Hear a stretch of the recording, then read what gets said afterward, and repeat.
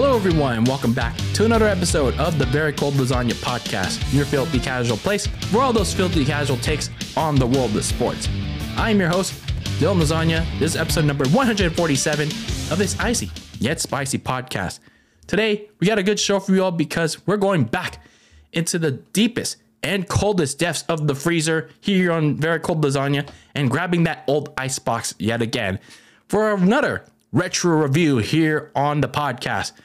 And this isn't just not another retro review. No, it's a retro review commemorating the 25th anniversary of this certain event that took place on June 28th, 1998. And what is that event? Well, most of you remember it for this one particular wrestling match that took place, and the one particular moment in that match that went viral eventually when the internet became even more mainstream and transcendent. And we'll get there when we get there. But this event in particular that I'm talking about is none other than the WWE, or as they called it at the time, the WWF King of the Ring. The 1998 event, WWF King of the Ring. Most of you remember this event notably for that one match alone and that one big moment that happened in that match. But I also remember that too. That was one of my earliest moment, my earliest what the hell moments as a wrestling fan growing up. But in commemoration of this 25th anniversary for King of the Ring 1998, I decided to go back and rewatch the entire event, the entire pay-per-view card for this event. So that's what we're doing here in this episode, here in this retro review episode of Very Cold Lasagna. Now, before we get into my retro review of King of the Ring 1998, so a little bit of housekeeping before we get started. So you can always follow me on social media, on Twitter and Instagram at Very Cold Lasagna. If you're listening to this on audio, for my listeners out there, you always rate and review the show, whether you're listening to this on Spotify or Apple Podcasts, wherever you get your podcasts. Just leave a review, rate the show 1 to 5 stars. It always helps me give some feedback and helps me find ways to improve the show. And if you're listening to this on YouTube or watching me on YouTube, like, comment, share, subscribe, all that good stuff on the YouTube side of things. We're making a lot of positive momentum. Not sure how legit it is, but nonetheless, it's good to see. And for all the feedback that is on the YouTube side as well, keep it coming. Keep it coming. And some announcements. We are starting NFL season preview month just very soon, this Saturday on July 1st. So in other words, NFL coverage is coming back to the podcast. So whether it's on the YouTube channel or on audio platforms, for all my NFL fans out there, or even the non-NFL fans out there, NFL coverage, you're getting it back here on Very Cold Lasagna for all my filthy casual fans out there. So we're going to be covering all 32 teams in the NFL in preparation for the 2023 NFL season that's starting in a little over 2 months. So yeah, there's that. And then for all my wrestling fans out there, don't fret. I'm not completely abandoning wrestling coverage again, like I did last year. That just means that, as I mentioned in my last Raw SmackDown video on my YouTube channel, I'm just going to put a little bit on a hiatus, a little bit of a break because of NFL season preview month. And I can't really find a place where I can like upload it without, making it a total mess on my upload schedule for season preview month. But I did want to commit at least a Money in the Bank review, which is happening the same day as I literally start NFL season preview month. So NFL season preview month 2023 starts this Saturday. And then for my wrestling fans out there, you will get a Money in the Bank 2023 review. I will be watching that show as well. I'm kind of excited for that show. And I hope you are too. So that's this coming Saturday. So yeah, those are your announcements. Always share and follow the show for Very Cold Lasagna. And keep the feedback coming, guys. Let's keep the show growing. Keep expanding the show. Do what you can. Let's get into the topic of the day for the show. And that is, obviously, bringing back the old Icebox and doing another retro review. And this one is commemorating the 25th anniversary of the WWF King of the Ring 1998 event. So this took place June 28th, 1998, exactly on this day. It took place in Pittsburgh, Pennsylvania, in the Civic Arena. I think Jim Ross called it the ice dome, or whatever, the igloo. Yeah, that's what he called it, the igloo. It is now demolished, so it's no longer a thing in Pittsburgh. The King of the Ring tournament, by this point, it was like an NBA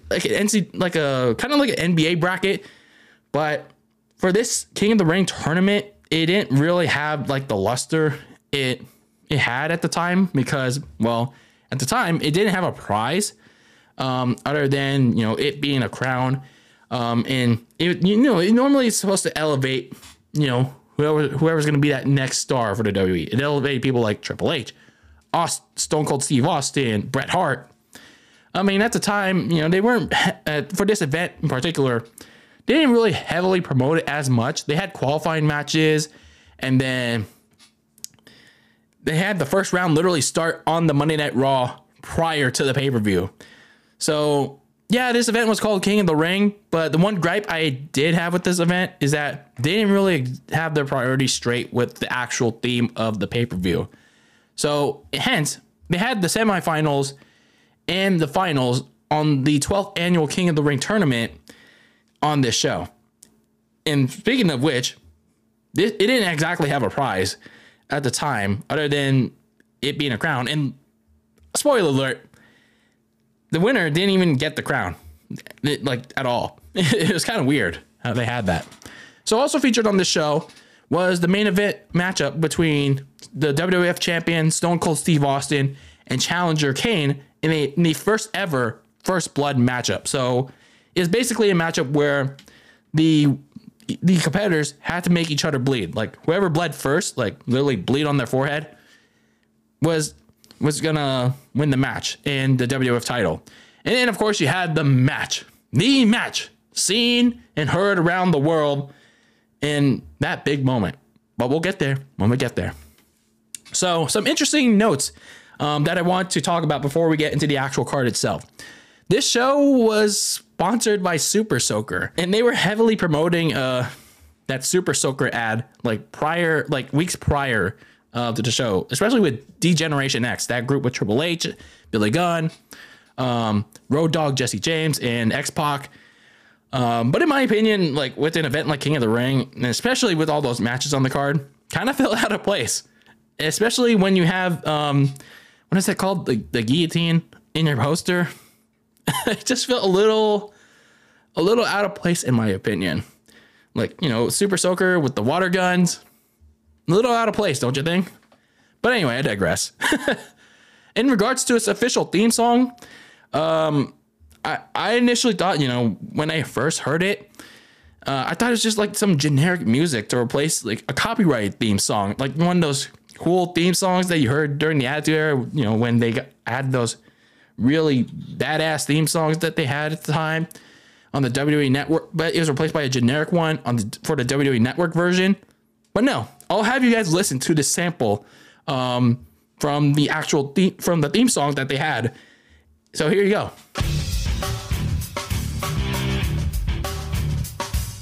So this song, titled Trash Talk, is the actual theme song of the show. So shit, that was I totally did not expect that. That was the actual theme song for that show. So I don't know. No disrespect for the simplicity at the time, but just like with the Super Soaker ad, it was just kind of weird. It just didn't fit the theme at all. I mean, sure, like the theme song is not everything and all that, but it just felt weird. It just didn't fit. It's like a minor thing, but it just did not fit. I'm sorry. I'm sorry. So we get to the actual show itself. Jim Ross, Jerry Lawler welcoming everyone to the WWF King of the Ring, and you saw how excited everyone was at that time. Compare that to now with WWE and AEW events now. These kind of events really made you excited. With all the crowd signs and all that, like holy shit. It felt like you really wanted to be there. And especially with that Hell in a Cell structure over there, it's like, oh shit, spoiler alert. But oh well. We'll get there when we get there and explain why that was there. But there you go. So we get into the opening matchup of the show, the Headbangers, Mosh and Thrasher, and then the WWF Light Heavyweight Champion, Taka Michinoku, going up against Kaien Tai, which had Fuganaki, Manstio, and Dick Togo. So a little bit of side notes for some of these competitors. Mosh and Thrasher, the Headbangers, it was basically a gimmick of being metalhead. So in other words, fans of heavy metal music. And they wore skirts to the ring because, you know, they thought that real men wore skirts. So that was basically their gimmick. For Taka Michinoku, he was the first ever WWF Light Heavyweight Champion. He was one of their big popular mid-carders at the time. So, you know, he was a pretty decent wrestler. And he was one of the like solid names in the mid-card. Meanwhile, for the heel trio, Kaien Tai, sorry. Their group name was actually based on a naval institution and a paramilitary organization in Japan. So they were feuding with Taka Michinoku over him being Americanized since joining the WWF back in, I think it was March 1998. So yeah, that was basically the whole emphasis of that feud. So this was actually a bonus match added earlier in the day. Yet I gotta be honest, this opening match was actually not bad. It was actually pretty good. And the fans were actually into this. They were actually excited to see like the Headbangers and Taka Michinoku in there, and they were actually booing the heels Kaien Tai. So that was actually a fun opening matchup, and it was clear that both teams had a lot of team chemistry with each other. Clean double team and triple team moves were executed. And like I said, people got really excited when Taka tagged in both of the Headbangers, and the referee was like, wait, you tagged both of them in? Like, hey, you can't do that, man. And then things completely spiraled out of control, and the good guys would win the matchup when they hit a triple team move on Funaki, and then Michinoku hit a Michinoku driver on Funaki, and yeah, the good guys won. So that was a fun opening matchup. And what hopefully was going to be a good pay-per-view for the night. So then out came Sable. A lot of people knew Sable at the time, like, oh shit, you don't know, you know what.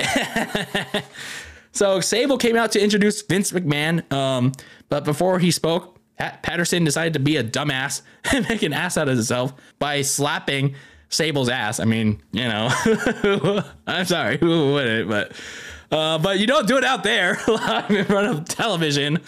And of course, as expected, he gets slapped for it. And then we get to the actual business. Vince McMahon goes on to speak about the main event of the night, the First Blood WWF title match, and how there would be disappointment by the fact that the fans wouldn't see Kane setting himself on fire, and how Austin would lose the WWF Championship.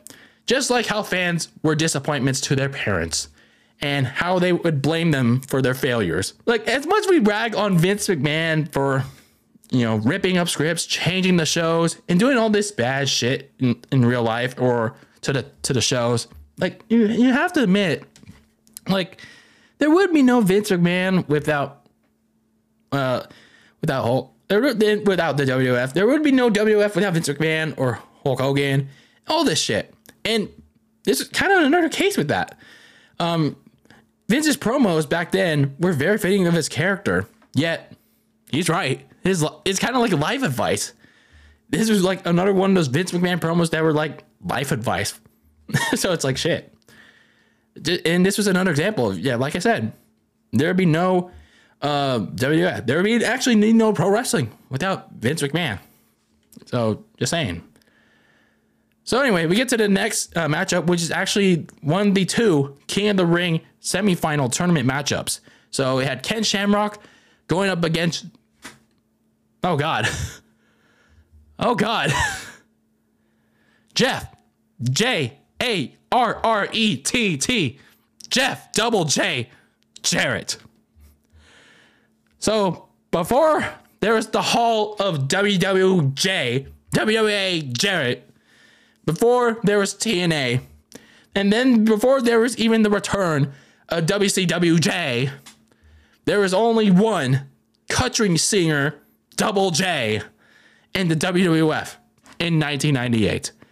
But even on its 25th anniversary, we have to rightfully so. Meanwhile, Ken Shamrock, former MMA superstar, was looking to notch his first accomplishment since arriving in the WWF in 1997. He arrived back when he was the special guest enforcer for the Bret Hart and Stone Cold Steve Austin matchup at WrestleMania 13. And, you know, he's been having these various feuds since then. But he was looking to accomplish something, and that was by winning the King of the Ring tournament. So for this matchup, I mean, it was mostly dominated by Ken Shamrock, even when Jeff Jarrett frequently targeted his ankle. He hit a not so great hurricanrana because Jarrett nearly landed on his head before quickly making Double J rightfully tap out to the ankle lock. So get your freaking 10,000 not sold guitars out of here, Double J. So it was a fine matchup. I mean, short. I mean, that was pretty much all the Attitude Era matchups, which, you know, justifiably so. But you can clearly see that the most dangerous man was booked to win this match convincingly. So, I mean, again, not a bad decision, but, you know, it was so-so. So we again get the next King of the Ring semifinal matchup with The Rock going up against a former MMA fighter and amateur wrestler in Dan Severn. So a little bit of side notes on this matchup. The Rock was still the leader of the Nation of the Domination stable during this time in 1998, and he was also the Intercontinental Champion. But despite still being a heel, slowly and surely, despite all the Rocky sucks chants as well, his popularity was increasing, and obviously was after this point. It would. Meanwhile, Dan Severn, like I said, former well-known MMA fighter and amateur wrestler, and actually one of the pioneers of the early UFC days. And he decided to bring his skills into the WWF, including bringing the Hurt onto Nation of Domination member D'Lo Brown in their King of the Ring qualifying matchup. And I think Mark Henry as well in the first round matchup. So when you get to this matchup, it actually wasn't that great. Severn's amateur wrestling background didn't mesh well with The Rock's like trying to be a heel and all that. Led to a couple sloppy spots throughout the match, but, you know, at least led to a good ending for the finish. You saw D'Lo Brown get his revenge on Severn with a chest-plated frog splash while the referee was distracted with the Godfather and Mark Henry as The Rock advanced to face Ken Shamrock in the King of the Ring finals later tonight. So yeah, it wasn't exactly a great matchup, but, you know, the finish was all right because, you know, it led to D'Lo Brown getting some revenge on Severn. So it was okay. So then we get the weirdest match of the night. So we had Too Much, Brian Christopher and Scott Taylor going up against Al Snow and Head. For those that you don't know, Al Snow had this character of an individual with the schizophrenic disorder using a mannequin head as a prop of projection. So he introduced this character back during his Extreme Championship Wrestling tenure, like a year prior to returning to the WWF. And yeah, that was pretty much what led to this. So this was Al Snow's like first pay-per-view matchup since his return to the WWF a month prior.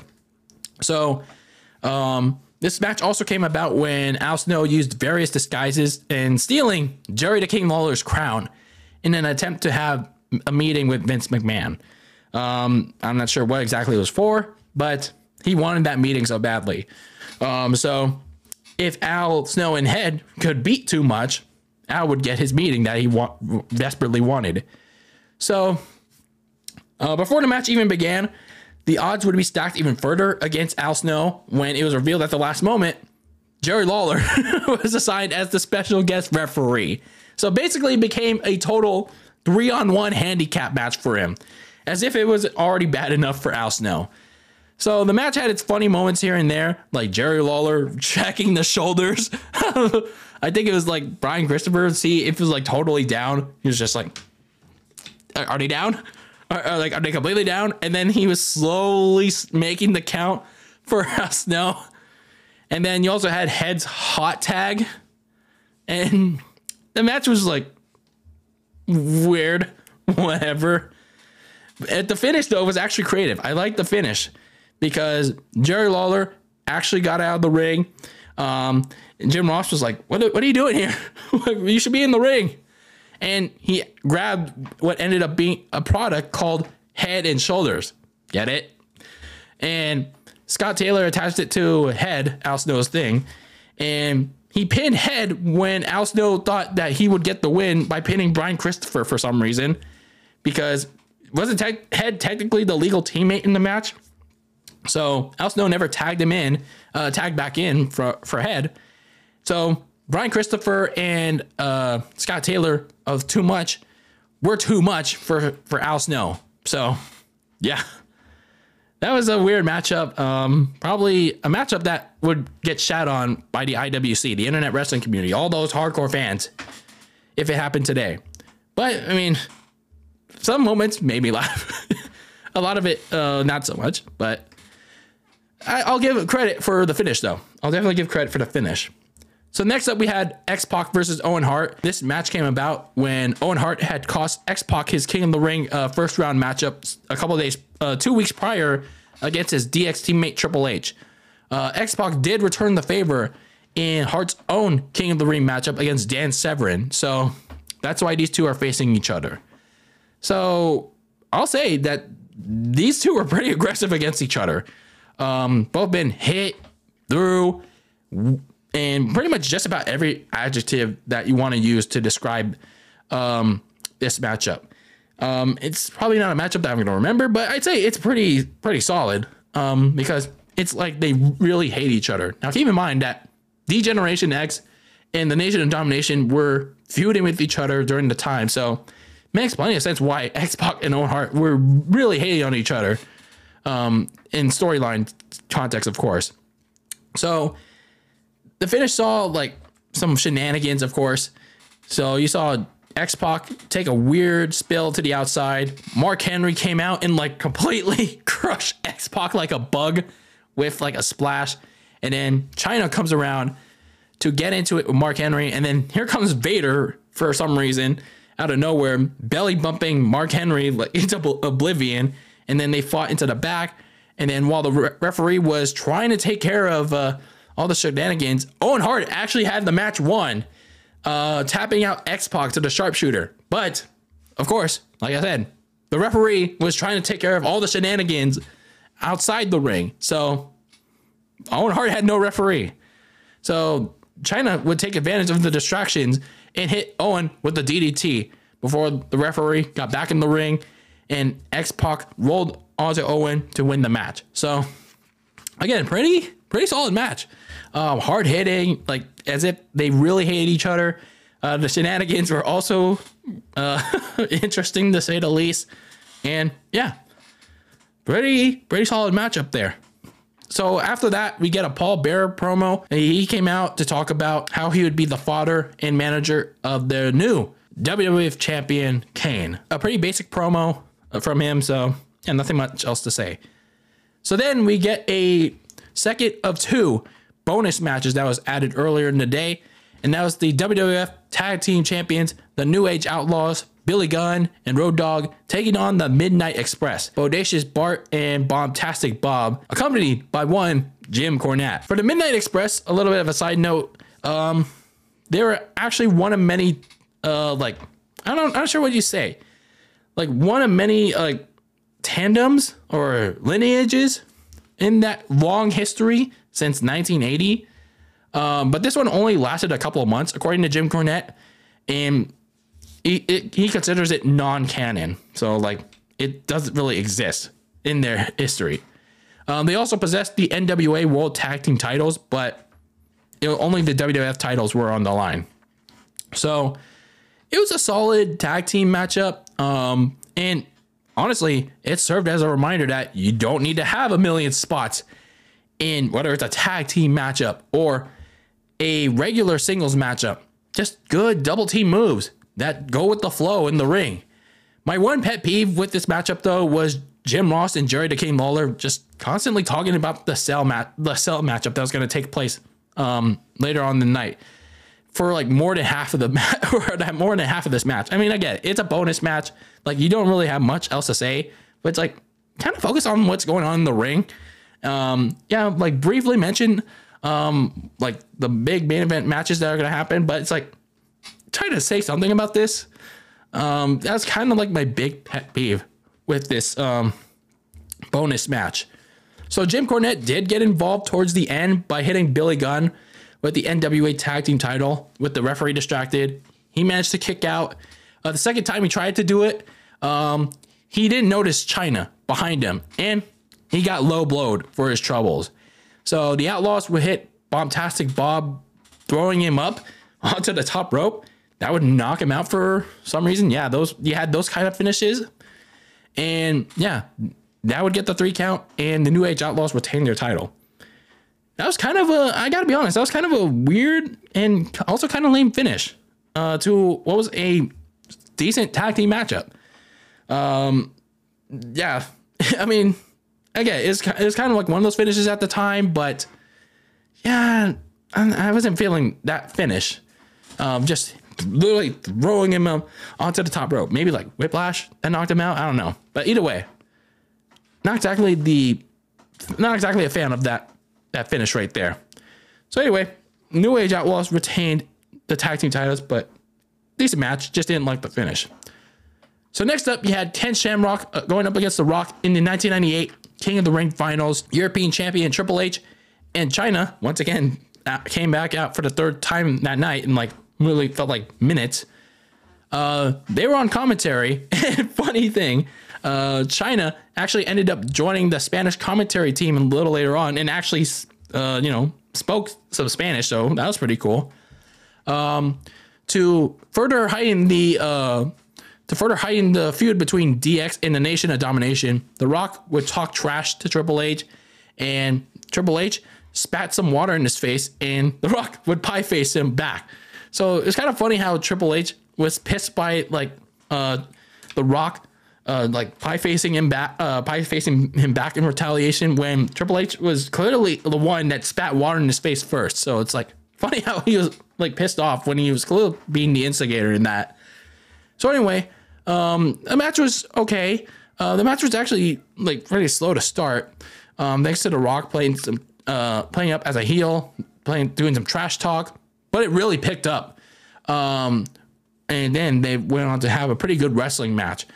I'd say one of the best moments of that match was Shamrock kicking out the people's elbow at the very, very minuscule second, like the last moment. It was like 1, 2, and then when the referee was about to hit the mat, boom, Ken Shamrock kicked out. So then after that, you had some back and forth near falls, and then finally you had Shamrock trap and tap The Rock to the ankle lock to become the 1998 King of the Ring. So again, pretty good wrestling match. Like when it's like under, like this was actually not a long match too. It was like under like 15 minutes or less. But when you have things like simple down, it actually ended up being a pretty good matchup. And this actually one of those like I don't say underrated, but it's like ones that don't really look as much. Unfortunately for Ken Shamrock though, it didn't really amount to much, because he went on to have nothing feuds again in the mid card, and then a year later he went on to resume his MMA career. So unfortunate, a little unfortunate for Ken Shamrock. Now we get to the big main event matchups, and then now we first talk about the big matchup and why that structure is there. The Undertaker versus Mankind inside Hell in a Cell. Yes, the matchup that everyone talks about. The matchup that made this event famous. The matchup that pretty much makes one of the matchups that makes pro wrestling famous. So, I don't know. I could go on and on about so many adjectives with this matchup. But it's better to like try to explain like how we even got to this point for people that don't even know about it. So, that being said, let's talk about it. So a little bit of pre-match notes, like a pre-match side notes with this one. So both Undertaker and Mankind, they previously feuded before when Mick Foley first came into the WWF in April 1996 as Mankind. They had a couple of matchups at King of the Ring and SummerSlam and Survivor Series of that year. And then, yeah, after that, a couple years later, we're at this point, 1998, Foley feuded with Stone Cold Steve Austin after WrestleMania 14 for the WWF title as his other persona, Dude Love. Mick Foley reverted back to his Mankind one to resume his feud with The Undertaker.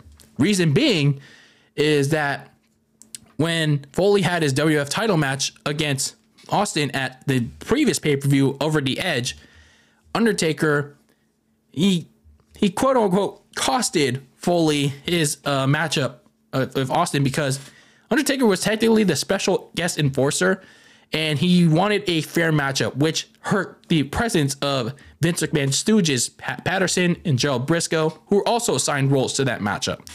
So Foley would later retaliate by costing The Undertaker his #1 contenders matchup against Kane a week later on Raw. So they initially also fought 2 weeks prior in just the second ever Hell in a Cell matchup, which WWE doesn't really consider canon, in a tag team matchup also involving Steve Austin and Kane. But that ended, well, no, that didn't end in no contest. I went back and saw, like, there was like a dark segment. Stone Cold Steve Austin and Undertaker did win that match. So that is not canon anymore. That's not canon anymore. So they did win the second ever Hell in a Cell matchup. So just pointing out there. So anyway, that led to this third Hell in a Cell matchup. And yeah, here we go. The cell starts to lower down after the King of the Ring finals between Shamrock and The Rock. And Jim Ross and Jerry the King Lawler are like, oh shit, it's starting to lower, and they're getting all nervous as hell. And then out comes Mankind, with like the dark lighting, and then he decides to throw the chair up the cell, and then he climbs on top of the cell, and Undertaker was willing to meet him up there. And then you it's gonna get scary. We kind of felt scared for both of them if you're watching this at the time, especially if you're there live in person. I was 1 year old at the time and not a wrestling fan, but I can imagine that you're probably scared for both of them. So the cell roof nearly gave way because they were over 600, 700 pounds combined, but they were still hitting each other hard. And then after Undertaker hit a couple more hard hands to stun Mankind, we then get not just one of the biggest moments in professional wrestling history, but I guess all of history. A moment replayed however many times you can count. Undertaker threw Mankind, Mick Foley, 15 feet off the cell roof, through the Spanish announce table, and literally knocked him out. It was literally one of those early wrestling holy shit moments I had and when I began my fandom in 2006. Yes, keep in mind, I was born in 97 and didn't get introduced to wrestling until 2006. But thankfully, we had YouTube. We had the internet. So when I was a kid and watched this on YouTube, I was like, fuck, this shit happened. I missed this when I was like a year old. 2 years old. So Undertaker just even throwing Mankind from that large of a height, 15 feet, that's no joke. And then JR's one of his most iconic calls, if not the most iconic call of his career. Like, good God Almighty, he killed him. First God is my witness, he is broken in half. That was just unbelievable. It was like they didn't know what was gonna happen. Like, especially Jim Ross. Like, I don't think he knew what was gonna happen there. It's like, fuck. Like, it's like so surreal. Like when I first watched that. So the match was stopped momentarily. Medical personnel came out to tend to Foley, and a little later, They even raised the cell back up. The Undertaker was still on the cell. So it is like they showed a lot of concern for Foley, and rightfully so. He just literally just fell. He literally just got thrown 15 feet off the cell. But Mankind, Mick Foley, didn't want to go out that way. His wrecked body defied the medics. He went straight back up the cell to fight the Undertaker like a madman. But then what happened next? The next big moment. So Mankind had already flown 15 feet off the roof of the cell, and then now you just had Mick Foley fly another 10 feet through the roof of the cell. If you want to talk about a crazy son of a bitch, that was Mick Foley. Yes, ladies and gentlemen, that was Mick Foley, who was willing to put his life, his body on the line for pretty much everybody. And respect, man. Respect. So we get to the rest of this match. Undertaker refused any more stoppages afterwards. He chokeslammed Terry Funk, Mick Foley's best friend, and he went on to beat down Mankind even more as the rest of the match progressed inside the cell. But then Undertaker missed a suicide dive. He was busted open, and then the already broken down Mick Foley rallied. He tried to rally, attempted to win this match with his best shot, but Undertaker kept kicking out. So desperate, Mankind brought out and spread out thumbtacks in the ring. I read that this was very rarely used in the WWF. This is like one of their first instances that they used thumbtacks. But whatever he had planned to use for that thumbtacks backfired. Undertaker dropped him into the tacks twice. The second one being a choke slam, and finished off a iconic Hell in a Cell match with an emphatic tombstone pile driver. Like, holy hell. Holy hell. This matchup. Now, I'll admit to you, I gotta say, this is the very first time I've watched this match in its entirety, outside of the big 2 moments of this match. Like, I kid you not. Like, I really kid you not. I out of all the years I've been a wrestling fan, I think, what has it been? Like 17 years now? Like, I have not watched this match in its entirety. Outside of its big moment, this 2 big moments. Like, the actual match itself, outside of it, it's still great. It is still great. Because, the intensity of the rivalry that Mankind and Undertaker had. I think from what I read though, both Mankind and Undertaker did get injured during this match. Undertaker had an injured foot. Mankind had like multiple injuries, especially which was intensified even further with all the bumps he took. So that clearly hampered what they could have done during the match.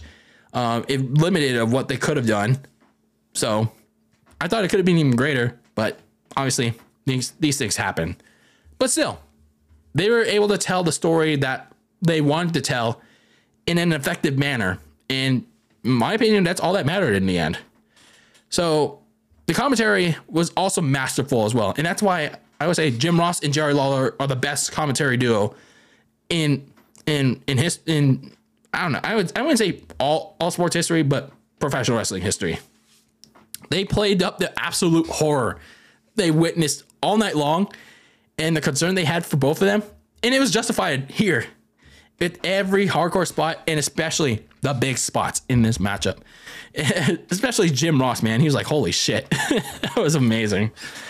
And then I will admit, the spots definitely could have gone wrong.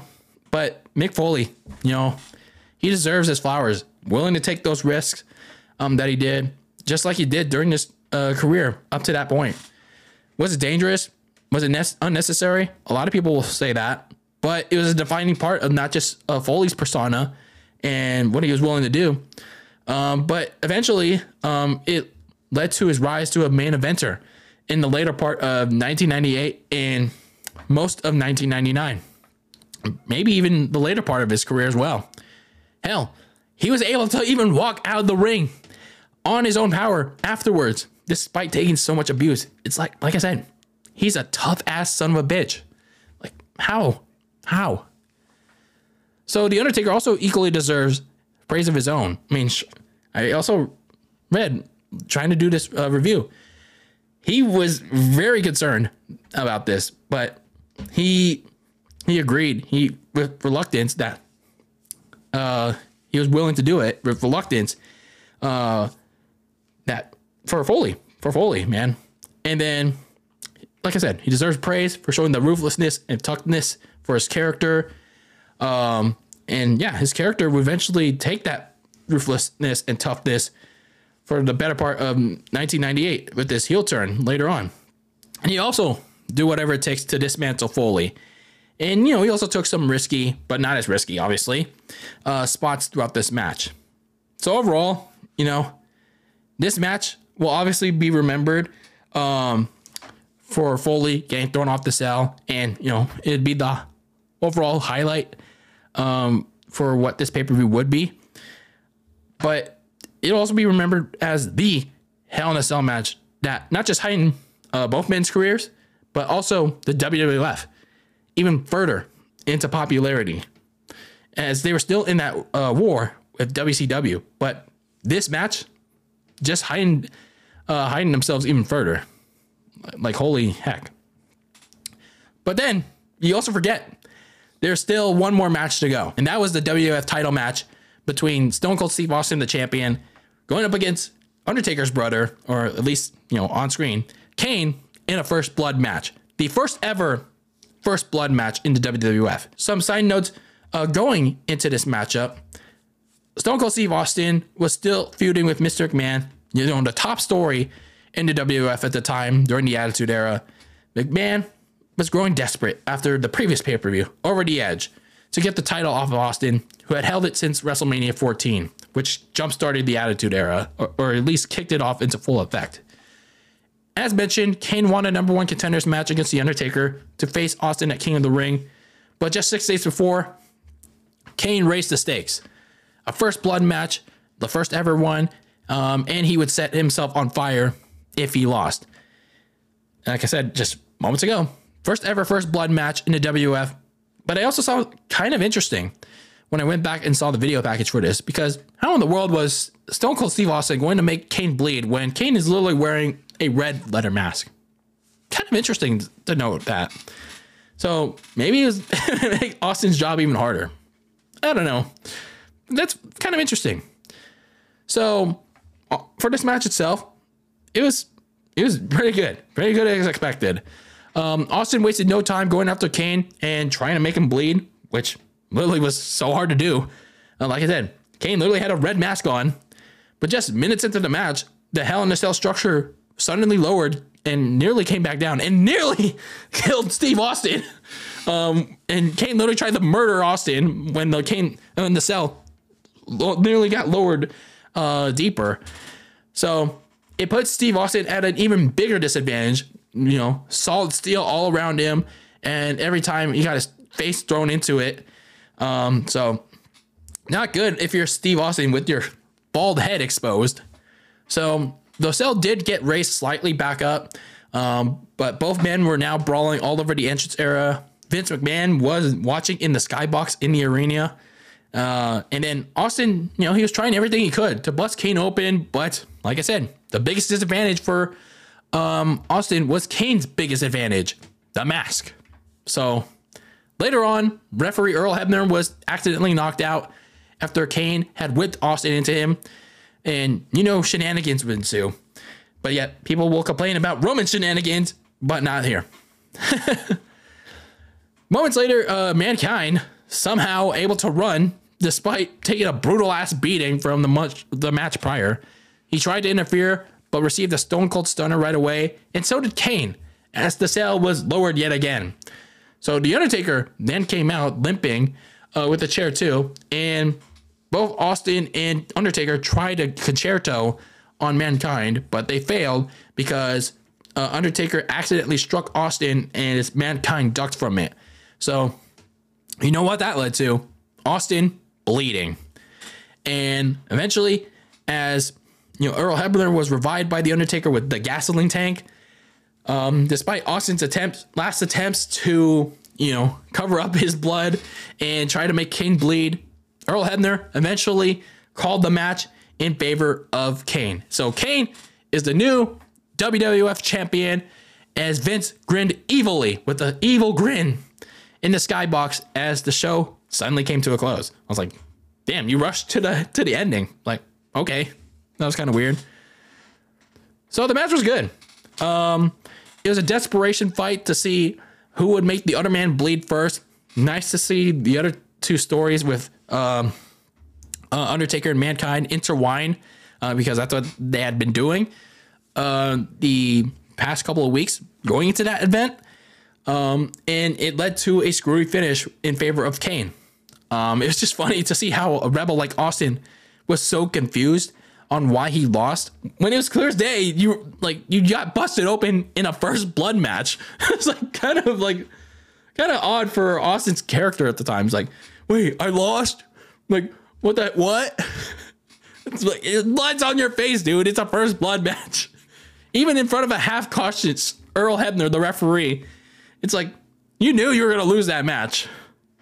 But all was right in the world for Steve Austin, as the next night on Raw, Steve Austin would win back the WWF title and eventually feud with both Kane and The Undertaker for the rest of the year, at least most of that year.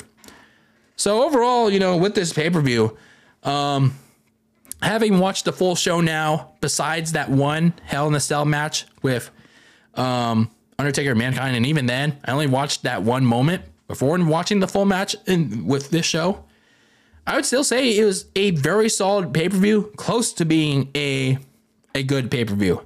I liked the opening 6-man tag. It was a nice way to get the crowd going with the headbangers in Michinoku and Kaientai. But then they start to dwindle a bit with the rest of the undercard. Like, I was not really liking the flow of the show from there. But then they start to really pick back up with a couple good matches with the tag team title match. I really liked the King of the Ring finals with The Rock and Ken Shamrock. I think it's a matchup that doesn't get talked about as much. And, some people will say it's justified, but I really liked it. And then obviously you had the two main event matchups that stole the show. Some people will still say that the show will be remembered by the Hell in a Cell match between Undertaker and Mankind. And, justifiably so, because it became one of the most famous wrestling matches ever for the moment that Mick Foley got thrown off the cell.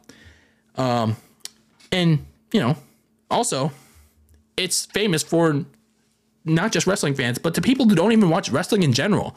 You show Mankind getting thrown off the cell to someone and they'll instantly have the reaction of, what the fuck? Whether they saw it for the first time or the millionth time. But as for the entirety of the show itself, I'd say it was very solid. It was a very solid show.